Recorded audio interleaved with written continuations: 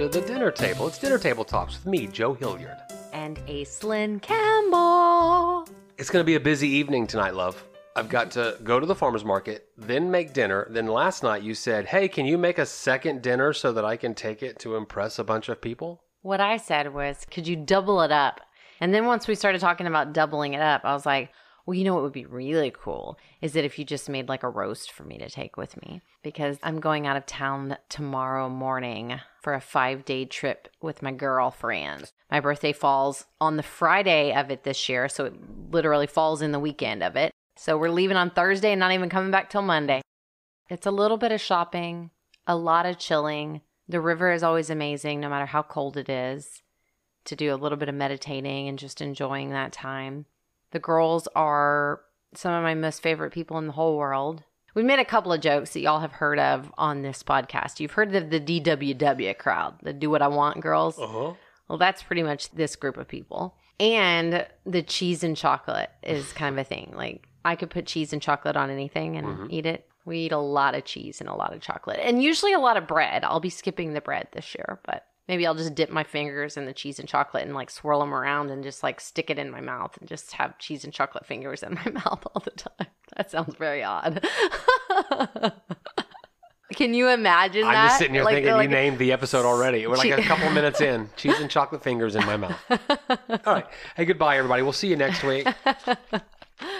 So I just got back from getting my hair all cut and styled again. You look gorgeous. And my hairdresser has totally become a friend these days.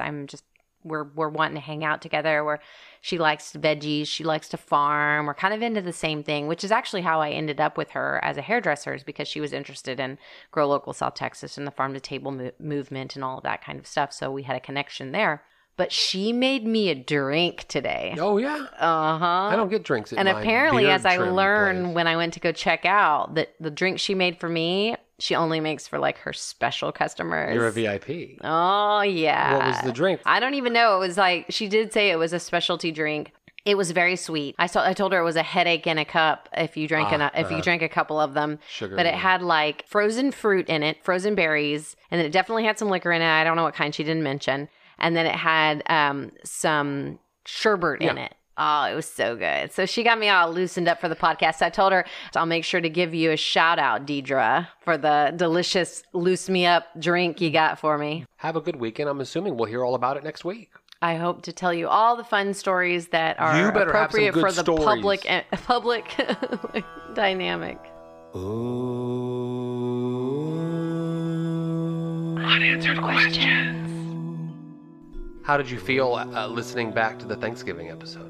I liked it. You had a lot of good things to say. Well, I care very much about Thanksgiving holiday. I think it's an important thing that we think about. And I get a bee in my bonnet, if anyone hadn't figured that out yet, about the value of health and our diet and how it relates. The place of food within health. Yeah, and the value of people that produce food for us.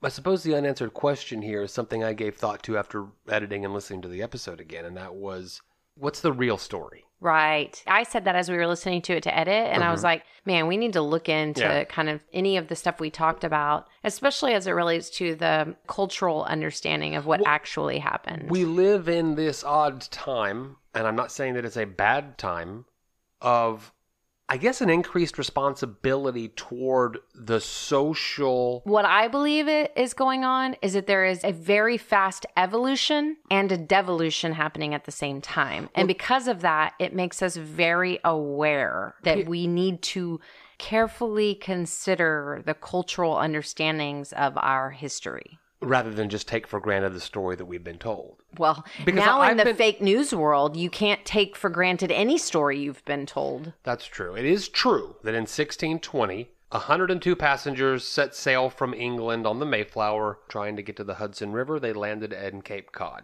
The first winter that the new settlers were here was brutal, and most of the colonists remained on board the ship. And interestingly, only half of the Mayflower's original passengers lived to see the spring, the first New England spring. But when they came ashore, they were visited by an Abenaki Native American who greeted them in English, interestingly. And several days later, he did return with Squanto, a name that we've at least all heard in history class, who was a member of the Pawtuxet tribe, who taught the settlers how to tap trees to get maple, how to grow corn, how to catch fish in the rivers. Yes, that. And how to avoid poisonous plants. And in November of 1621, after their first corn harvest was successful, the governor at the time organized a celebratory feast and invited a group of the Native American allies that they had made. So it was a harvest feast. That's exactly what it was. That was the first Thanksgiving. Now, where the lore and the reality diverge is the treatment that the new Americans finally did lay out to the Native Americans. And that's, we all know more or less, that didn't go well for the Native Americans. And so today, a lot of Native Americans certainly deride the romanticized notion of Native Americans and new settlers coming together, although it did indeed happen. What they had on the menu at that first Thanksgiving is not well known. However, a guy named Edward Winslow, who was there, wrote, a search party, 2 settlers, 2 Native Americans, brought back 5 deer, but historians have suggested that many of the dishes were likely prepared using traditional Native American spices and cooking methods. The president that made Thanksgiving a thing, Abraham Lincoln, toward the end of the Civil War said, let's give thanks that this is winding down. Let's give thanks and let's try to promote unity with a decree that we will have a thing. It wasn't called Thanksgiving quite yet. And in 1939, FDR moved Lincoln's date up a week and kind of made it official that the 4th Thursday in November was Thanksgiving. I don't know if that answered any of our unanswered questions here. Did they talk at all about what were some of the traditional feasts from the time of Abraham Lincoln? What were some of the traditional feasts? No, I was really looking into how it 1939? evolved into turkey being eaten by 90% of Americans on Thanksgiving. Where did we get green bean casserole? Where did we get cornbread stuffing? I think those are Southern traditions, because I was in Thanksgiving with my folks on a trip in New York City, and we ate Thanksgiving brunch at the Waldorf Astoria. You talked about this already. Oyster dressing. In 2020. Differences. All kinds of changes to what I knew Thanksgiving food to be. So you're right. Regionally, it's going to be different all over the country. I would love to dig into understanding when the shift went from home-cooked food to processed cans of stuff that you pour into bowls. I'm going to try to deliver that to you next week. I can almost guarantee you that it had something to do with the shift in industrial food system, which would have been in the late 50s. The only other unanswered question we had from last week was, why is this notion out there that when you prepare lettuce for anything, you're not supposed to use a knife, you should only hand tear it? The frequent admonishment to never cut lettuce with a knife because it turns the cut edges brown faster than hand-torn leaves is a myth. And many cookbooks, older cookbooks, certainly still carry that statement that a knife may bruise the leaves. It has to do with a non-understanding of how cellularly lettuce works back when they came up with this idea. Yeah. But the fact of the matter is, knife, tearing, it's all good. Good. My thing is that, like, you don't need a knife to shred up some lettuce to throw it in a bowl. But if you're putting in cabbage and all the kind of stuff that I put in there, a knife works better. Go forward boldly. Yeah, go forward with what works well. Like, do that one. You know, it doesn't work well for you. What doesn't work well for me? Delicious marinara-style tomato sauces. You just don't like them. And I love them. And I've had some good marinara sauce. I just don't really like our that only problem in our whole tomato relationship. sauce. It's really the only sauce. thing we disagree on. The only thing? Yeah, it's just like how much Italian food style tomato sauces can we have in the house? If you're going to eat a tomato-based sauce, this is what I've learned, I can make it more acceptable for you if it's a chunkier vegetable-filled sauce that certainly is red from tomato, but not also meat. A soupy sauce. It's not even about that, because one time you made like almost like a pomodoro sauce, which is like a real thin tomato. Yeah. That was good. It's that ketchup crap, that thick, heavy ragu goo tomato sweet. I don't like that. I find myself in the kitchen with one of 2 scenarios often.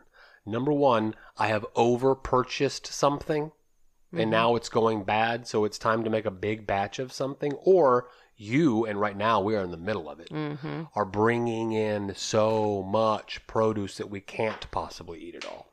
I found myself that way with tomatoes the other day. I saw a beautiful bag of tomatoes at the farmer's market and picked it up. It was just so pretty. Got them here, knew I'd cut up at least one for a salad or two. Do you ever eat a tomato like you used to? Sometimes you'll slice them, put some salt and pepper, and eat a tomato? I'm doing this with spring tomatoes as they're starting to ripen on the vine, and Well, the first thing I said was screw it. I'm making real myself picky a about- delicious marinara sauce, and Aislinn's just going to have to suffer through. And tomato is actually better for you when it's been cooked, as opposed to a raw tomato. Yeah, especially for the so guys. I like the tomatoes cooked. And you said, whoa, you're doing a tomato sauce? Can you add these 25 different vegetables to it? And I was happy to oblige. I merged 2 recipes to come up with a chunky tomato sauce over grain-free noodles for us the other night. Yes. Damn, it was good. It was very good. Ma'am, those poblano peppers that seem to have gone in a lot of everything from one of our local farmers, it's had a buttload of poblano peppers this year. They have really, really enhanced the flavor of some dishes. They are good. Well, we've got 2 bowls in our refrigerator. The sweet pepper bowl and the hot pepper bowl. Yep. I work as hard as I can so that no produce in this house goes to waste. However, I also work under the mindset of out of sight, out of mind. So those 2 produce drawers at the bottom of the refrigerator can become disgusting messes because I just don't open them often enough to see what's at the bottom. But the pepper bowls are usually on display. I open up the refrigerator and I see peppers and I think to myself, what am I preparing? I got to put some peppers into it. Well, with a chunky, anything goes vegetable tomato sauce like we made, you can just almost close your eyes and pick produce out of the refrigerator. It had eggplant in it. Yep. And then I had cut off some broccoli rabe leaves, and I asked you to throw that in there. And it had kale. Yep, always kale this time of year anyway. Carrots from the farmer's market. Yeah, and then of course those beautiful poblanos and probably some other bell peppers too. Yeah, I kind of did a bunch of different sweet peppers in it. I think I threw an Anaheim in there. I mean, we just had some randos in that bowl. I've always got random peppers because I grow so many different types of peppers. Didn't have celery, called for celery, skipped the celery. I think there might have been one little summer squash that didn't have a home that you put in it. And then other than that, of course, it's onion, garlic. Fry that in oil for a little while. Then add your vegetables. Then I did my meat over on the side, separate, with some fresh herbs that you created with some Italian seasoning. You had pre-cooked the meat? Right. I was picking out of that meat all day long. Some simple ground beef, yeah. It was so good. Thank you. The flavor of the meat with all the fresh herbs in it was so good. Have you been using my pizza salt? I use your pizza salt. I use your poultry salt. You can go back. Have we talked about poultry salt? We talked about pizza haven't. salt. The poultry salt is Keep fun. We the should talk salts about that. coming. Different flavored salts are just fun to play with in the kitchen. So yes, of course I use the pizza salt because it has an Italian herb profile. Yeah. Excuse me, an Italian herb profile. Exactly. And I used it liberally. In fact, I would just go back to it again and again. Because when I cook a tomato sauce like this, so it's going to cook for, I don't know, an hour or so, I'm tasting every 10, 15 minutes. I'm bringing you in to taste it every 10, 15 minutes so that we can add a little bit of this, a little bit of that. I think I threw some red wine in this one. And yeah, it was delicious. It was very, very, very good. I liked it a lot. Now, I want to backtrack to Go the ahead. I want to hear about your poultry salt. So I've started this new kind of endeavor where I do kind of like an online local food market. I wouldn't call it exclusive, but it's definitely for people that value valuable produce and are willing to wait for when what I have is available. I call it Aislinn's Overflow of Abundance. Yeah. And I have begun creating these, pizza salt, and of course I'm selling radishes and kale and green beans and turnips, whatever's coming out of the garden that we have excessively, habanero peppers, whatever. Well, you got all excited one day because oftentimes we do have an overflow of chicken stock or whatever stock, beef stock, whatever. When I make a chicken, we are going to have a good gallon and a half of broth when it's all over and done. Is it broth or stock? We've had this whole conversation. It is technically stock. That's what I thought. Because I'm using the bones. So stock. Okay. So you said, okay, I just use them interchangeably and they have definitions. Stock is the correct answer. You came in and you said, okay, I'm going to have a ton of overflow of stock, chicken stock. Right. Do you want to sell some of it? You should sell it. You should sell it. Yeah, people want this. And I'm I ran a farmer's market for 10 years. So I'm real particular about the idea that when you sell groceries to people, you want to try to follow the rules as if you're a grocery, all of that kind of stuff. And I do skim the rules. I do what I want, let's be real. But I am cautious of the idea that people might not want to buy a processed meat item. Maybe. Yeah. I just don't know yet. Like maybe I'm not comfortable with it. Maybe I'll get more comfortable with it. Maybe I'll decide what's the right way to do it. There is a difference in sales, even to the point of legislation and policy, that has to do with direct to consumer. So if you've ever heard that before, it's called direct to consumer sales or direct to consumer marketing. And what it means is, like at a farmer's market or a festival or something like that, you, the producer of the food, you, the baker, you, the chef, you, whatever, are literally selling the product that you harvested, produced to the customer that's going to consume it. And restaurants kind of tend to fall into this category of direct to consumer because you're selling it to the chef who's then preparing it and selling it directly to the customer. There is some wiggle room on those particular rules. I'm selling a product that I made in my home directly to someone that I know. And for me, they're actually coming to my front door to pick it up. So if there's a problem, the reason why the rules tend to be a little bit more lax about that, if there is a problem with something, if something makes someone sick, you know exactly where the sickness came from. You know exactly what the problem is, as opposed to the industrial system where it might have been shipped from China. Who knows where it actually came from?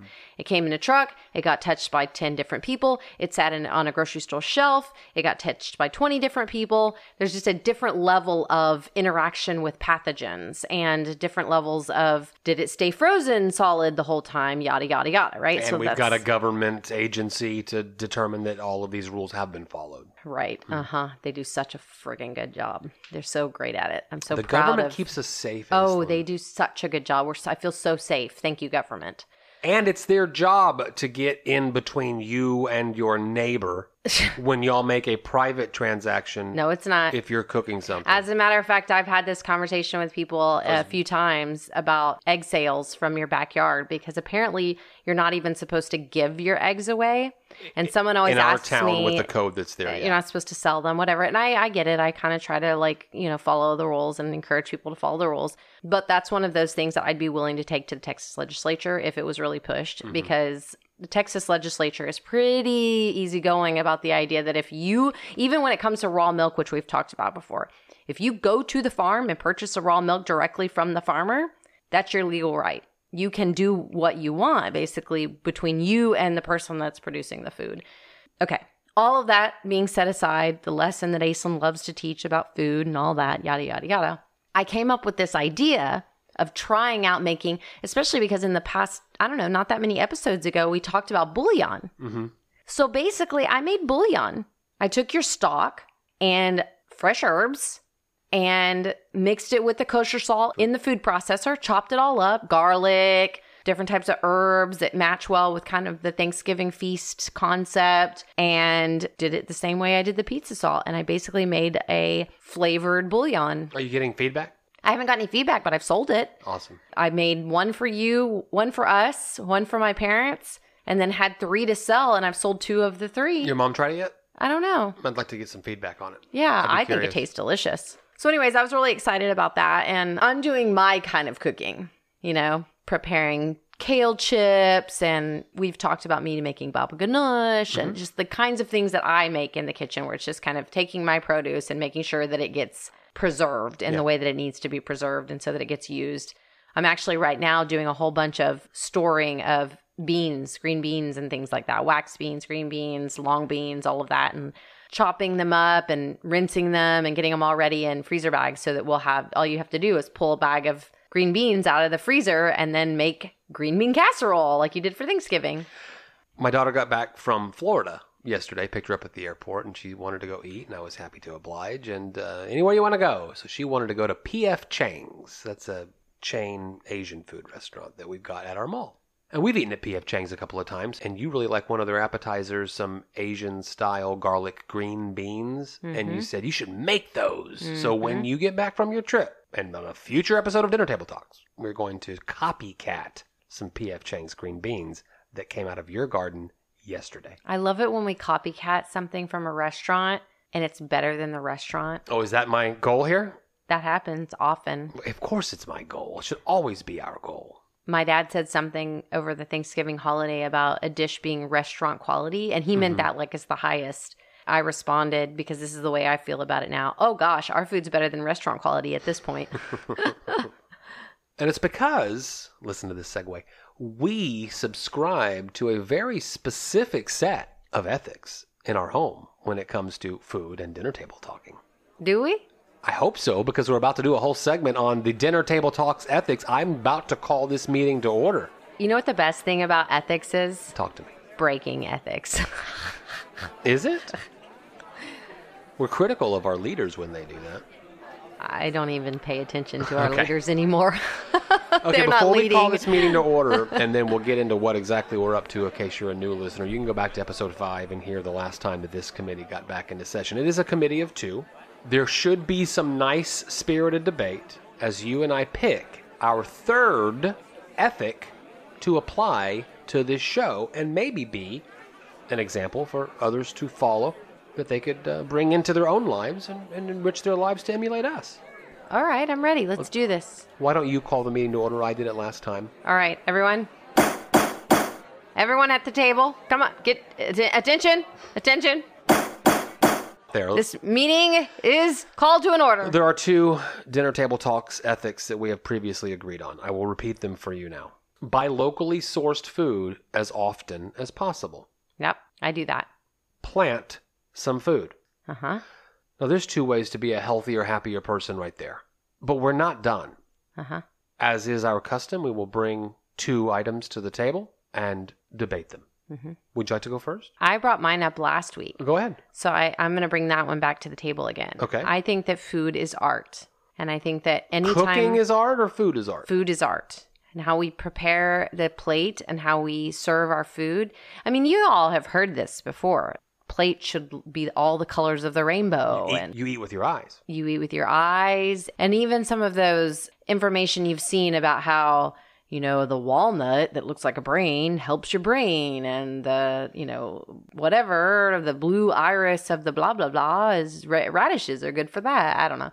There's just different things that you should eat because of the way they look that actually are helpful to your body, the colors and all of that. And as a gardener, I've learned that the different colored fruits and vegetables all have different types of nutrients Sure. and microbiotics and all different kinds of things like that. So the more colors you eat, the better it actually is for you. But it's also so beautiful that it makes you appreciate your food so much better. You know, as opposed to an entire meal of brown gloppy foods, which now I've eaten some pretty dang good brown gloppy foods. You know, Indian food tends to be a little bit brown and gloppy. Yeah. Although I would like to actually see more Indian food made by Indians for Indians rather than by Indians for Americans. Sure. Since we like gravy and gloppy, and so they take their food and make it as American as they possibly can. How do we do that? How do we do that? I don't know the answer to that question. I mean, just continue going to Indian food restaurants when we go out of town? Yeah, I guess so. Mm-hmm. And just looking at how, I mean, I can tell you that I've seen at some of the better Indian food restaurants, I've seen a rainbow of colors where the food didn't look like a big gloppy mess to me. Like I maybe have seen it in the buffet line. I'm thinking of a South Asian mutual friend of ours right now. Mm-hmm. He's a doctor. Mm-hmm. We should ask them to cook for us. Maybe. They have a new baby. I don't want to eat the baby. I know. Just a lot of life in their life. And they're, I'm sure, very cautious about the pandemic. Well, here's my first one. I brought it up last time. And in the shadow of last week's conversation about processed food versus the food that we created for Thanksgiving, I'm going to say it again. Eat real food as often as possible. It comes up on this show at least once every week. Real food as often as possible. You're right. Real food. If we're laying down the bedrock of the constitution of this show, that better be up there. I expect this to be a landslide victory. It's pretty good. I think real food is probably the one that goes on the list next, because one of the things I've been thinking about a lot lately, there is a movement and a push towards veganism and vegetarianism for our youth, and my daughter is a part of that. Mm-hmm. And Are you saying that's wider than just your daughter, that her generation is actively talking about this? Absolutely. And I wasn't aware of that. Yeah, absolutely. And not only that, it's bigger. It's much bigger. In fact, in Texas, we're just different than the rest of the states in this particular thing. And part of that is because one of our biggest agricultural commodities here is beef. Cattle, yeah. Because of that, we eat a lot more meat here than it's actually odd for someone to be vegan and vegetarian here, whereas in other places. Well, so what's happening with that is that there is a lot of not real food being eaten. Mm-hmm. I'm not saying I don't support the values and the model of being a healthy vegan, a healthy vegetarian, eating the most real, delicious foods that you can eat. What I have a problem with is us substituting fake food to match the old fake food that we ate before, which is even more fake than it was when it had meat in it. Okay, let me clarify. Are you saying that a vegan would be more likely to eat a box of crackers that's not real food? Or are you talking about some of these meat substitutes that I'm seeing in the grocery store a lot? I'm going to name some names because I don't know anything about them.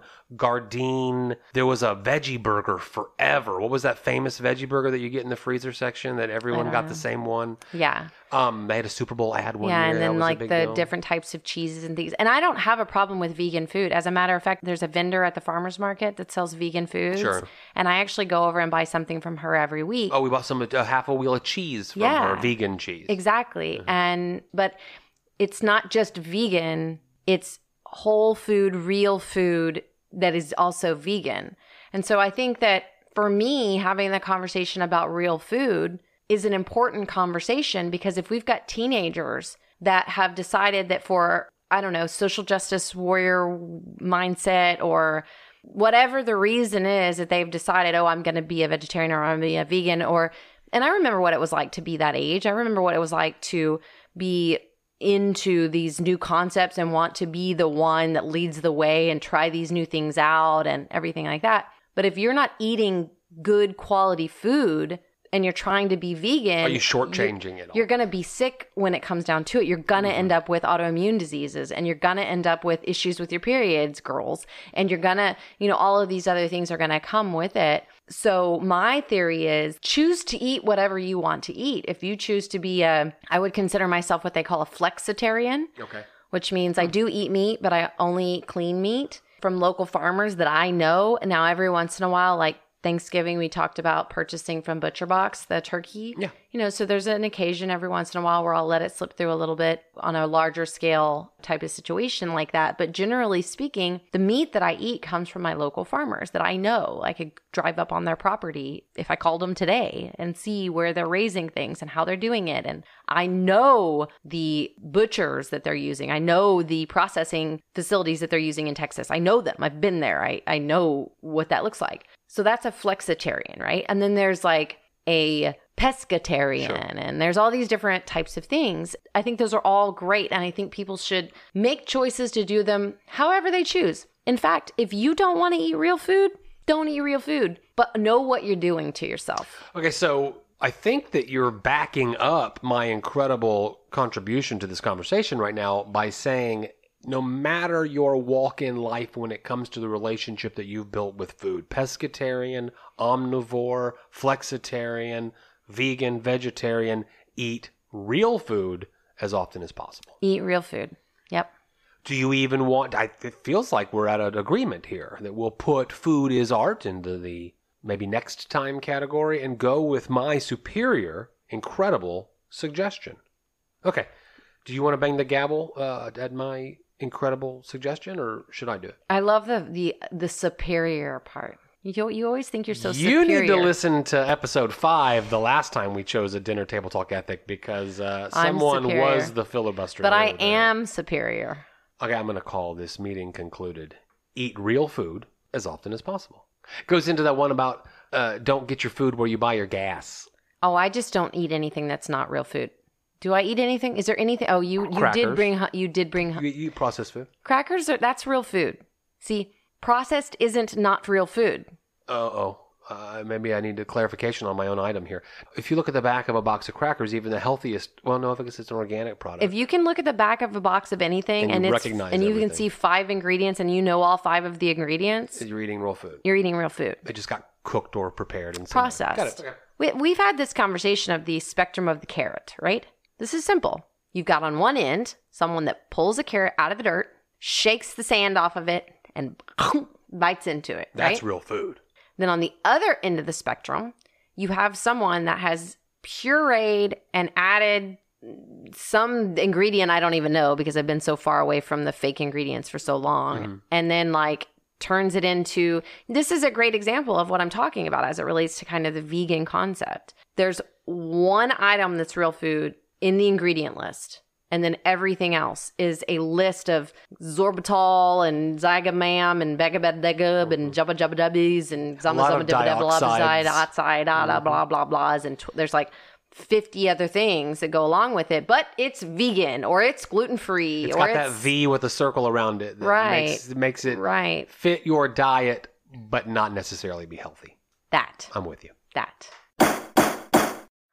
Well, after Lily had said the other day that she thought that we should eat green bean casserole more days than once a year, last night I started freezing up some bags of green beans so that you can literally pull out just the right amount of green beans, all cut and ready to be turned into green bean casserole. But one of the things I've learned, even as Savannah came home from Florida and she said, Dad, your mashed potatoes are the best mashed potatoes. And we're over here going, yeah, because his mashed potatoes have turnips and also garlic. And we won't tell her that part of it. But like the reason our food tastes better is because we're better chefs. We know what kind of food we eat. We're going to have, I'm sending you off with a delicious, hearty meal tonight. Steak, baked potato, all the trimmings, all of it. And I wanted to incorporate her into these conversations a little more often because I feel like if she has ownership over the choices, then she won't balk at the choices as often. So it was like when I knew that there was a meal coming up tonight, I brought her in last night to say, hey, I'm thinking of doing steaks. How do you feel about that? Oh, I love steaks. I'm thinking about maybe doing some green beans again because look at all the green beans that Aislinn's currently cutting up for us to do that with.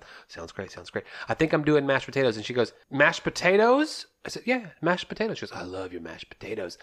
I left out the turnip part. Right. That's okay. Yeah. That's an omission. Is that a lie? I don't know. When it comes to a kid that loves something and then the moment she knows that it's got something in it that she doesn't. She's decided that Yeah. But I think that it's funny because now we've gotten to the 4th child who is noticing that there is a difference between our food and other people's food. It is happening, isn't it? It absolutely. She's the 4th one now. And she held out the longest. Yes. Oh gosh. Yeah. How do you argue with your own biology and the way that things make you feel? What has happened over the years is that they all have special requests. And Lily is Lily's the kid that's still around that isn't here all the time. So she goes to her dad's house every other weekend and every other couple of days a week. So now she's gotten to the point where she'll say, there's the thing I want. I want tortilla soup. Will you make tortilla soup for me? And so you have to get it on her rotation and your rotation. And you also record another podcast on one of the nights she's here. Yeah. So you went ahead and made her special requested tortilla soup this last week. I never made tortilla soup before that I can remember. It was pretty good. It was tasty. I do like tortilla soup. I can eat tortilla soup at home, whereas opposed to other places that have tortillas in them that I'm not going to eat. We could crunch up my grain-free tortillas or grain-free chips into it. So this is one of those meals, and also the chicken that I wouldn't eat at a restaurant that I wouldn't get to eat anywhere else. So I was pretty excited about it. I just like brothier, kind of a clear brothy soup more than a thick gravy-ish type soup. Now I like purees, like a tomato bisque or a... Well, this is a brothy soup. What this recipe did was take crumbled tortilla chips and you actually put them into the soup. And that's the thickening agent. Well, I think that most people probably do a little bit of that. They might use corn tortilla to do that same thing. That's the tortilla in the tortilla soup, of course. Right. But also the cheese. Like, I didn't like the cheese in it. Yeah, that this part, recipe called to throw some cheese in the soup, which sounded interesting to me. But I agree with you. I Cheese would on like top, to try. totally, I would like to yes. try another recipe and do tortilla soup in the not too distant future. Okay, so tell me how you made it. Well, it's got your oil, of course, and your onions and your garlic and your cilantro fresh in that oil. Then you add, if you're doing your chicken in the soup raw, I don't do it that way. Then you put your chicken in and you cook it as you cook it. I added cooked chicken later in the steps. So did you use some of your chicken bone broth? Of course. Of course. So I've got gallons in the freezer on hand at any moment. I used, this was a smaller portion, so about 4 or 5 cups of my own chicken stock. And then I used a can, I did, organic though, of fire roasted diced tomatoes. Simply pour that in. Then it's your spice profile, cumin, your taco spice profile, cumin, chili powder, cayenne pepper, a couple of bay leaves, thinly sliced carrots. I, of course, added some of our kale that you had grown and some spinach that I had at the farmer's market. Nice. I roll it up and just thinly chop it and then threw it in after everything was done, turned off the heat, put the lid on, and I wasn't going to eat for a while. Lily wasn't going to be here for a while. Right. I'm wilting the greens at the end without fire. It's just the heat of the soup that was in there. It came out pretty well. On the side, I'm going to put some diced avocado, some cheese, and some more cilantro so you can sprinkle on top to make a good Instagram photo. Yeah, so whenever I went over to get myself stirred up some and pour it in, because I didn't eat right and you had already left, and I actually went and added some water to Yeah, I would thing. have suggested to you to add some broth, Because- and the recipe even said that as you cook it, you might need to add a little more water or broth if Yeah. it's it was cooked down a little bit. way too thick. I knew And that you'd be able to I finish could- it off without Yeah, me. I could tell even just by looking at the pot that it was like all the chunky ingredients and there wasn't enough broth in Okay, there. well, I'm going to try again soon when I'm not leaving, jetting out the door, and I can. But I ate try a all of it. different recipe. I mean, I ate it 2 or 3 times. Yeah. Because soup is one of those things that I can eat and eat and eat. I mean, come home in the... Especially with this weather. Well, yeah, definitely. And then with the intermittent fasting, the way I do it and coming home, and I eat it about, well, ideally I eat at 2 o'clock, but usually it's 3 or 4 o'clock before I finally actually get to eating. But I eat before everyone else eats. And soup is a really good, quick way for me to just throw a... We don't have a microwave. I don't know if we've mentioned that on the podcast before, but we don't have a microwave. So everything we do is either the oven in a glass container that we reheat, or it's in a pot on the stove. So a real quick, easy way to heat something up, soup, pot on the stove. I do that pretty regularly. What are the top few soups I've never made that you'd like to see me try? That you've never made. Yeah. You know, I don't know. Maybe Have I like ever made a some- gazpacho? Have I ever made a mulligatawny? Have I ever made a... I don't know. I mean, I've made mulligatawny and gazpacho. I love gazpacho, by Yeah, the way. I know you do. When it's made well. Yeah. And What soups I would feel you like like to see we've on a had a higher rotation? Because I do mulligatawny chicken before. noodle probably too often. that's my favorite. No, you can never do chicken noodle too often, especially not in the wintertime. Don't test me. Not in the wintertime. It's one of my favorites. It's all of our favorite. I mean, like, Yeah. everybody likes chicken noodle soup. Sure. I think we do a pretty good job because we have so much seasonal produce that you have to come up with things. So, like, I love cucumber soup. I don't think you've found the right recipe I yet. haven't. But I Cucumber love dill cucumber cold. soup. Yep. Yeah. Yep. And I love vegetable beef soup. I mean, pretty much any brothy soup. I love creamed soup. So I love when you make the potato leek.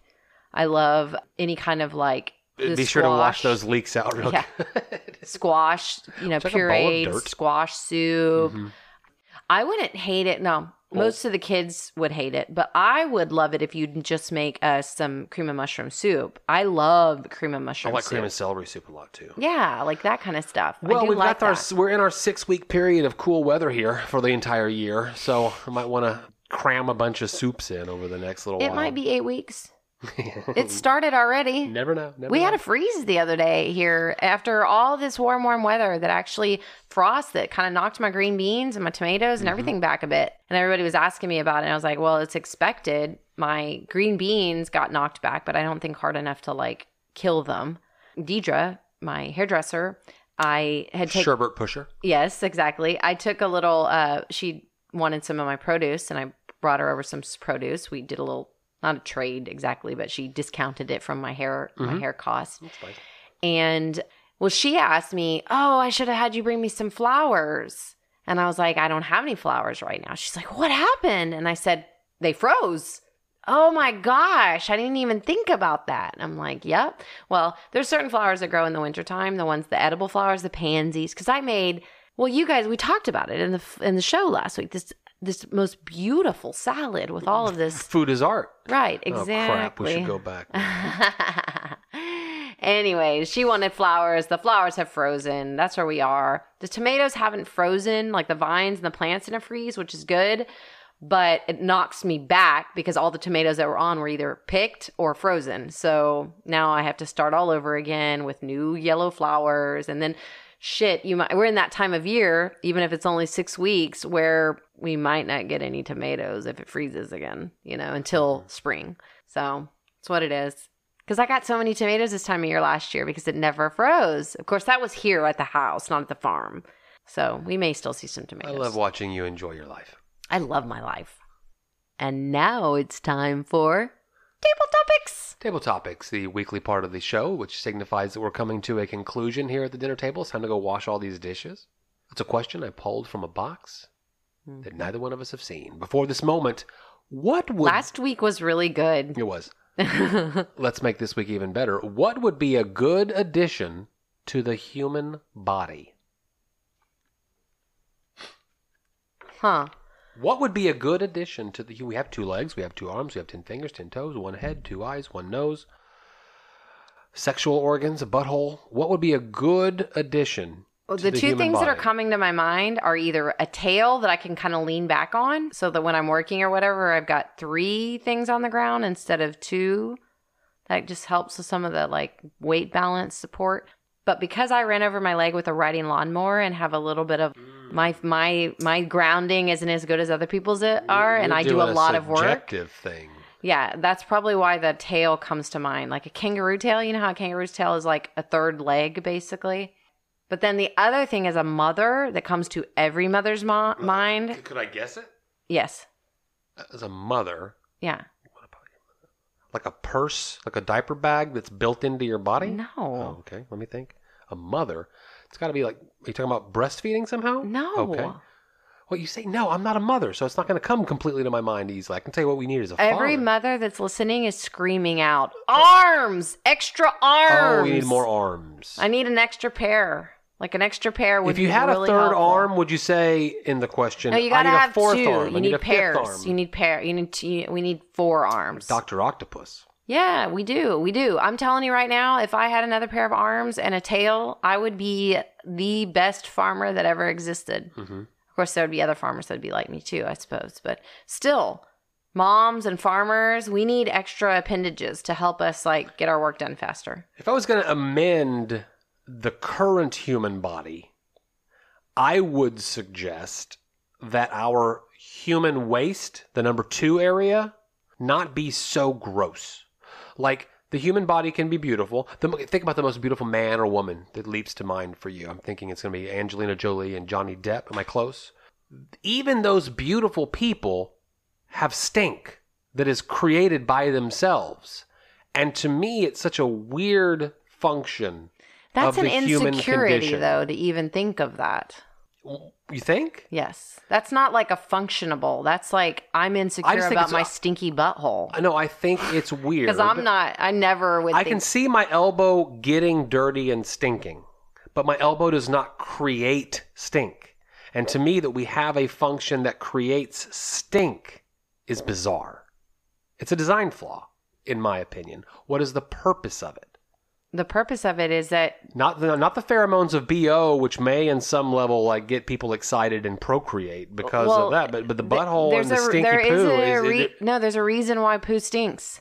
So we don't eat our own shit that could make us sick. Okay, but poison ivy doesn't stink, and we as humans can learn to avoid it. So the first humans got to go because they ate their own poo. You wouldn't learn to avoid poison oak if you weren't allergic to it and it stung you and made you sick. I'm not insecure about that. My shit doesn't stink so bad that I'm worried about it. You know why? Because I eat real food.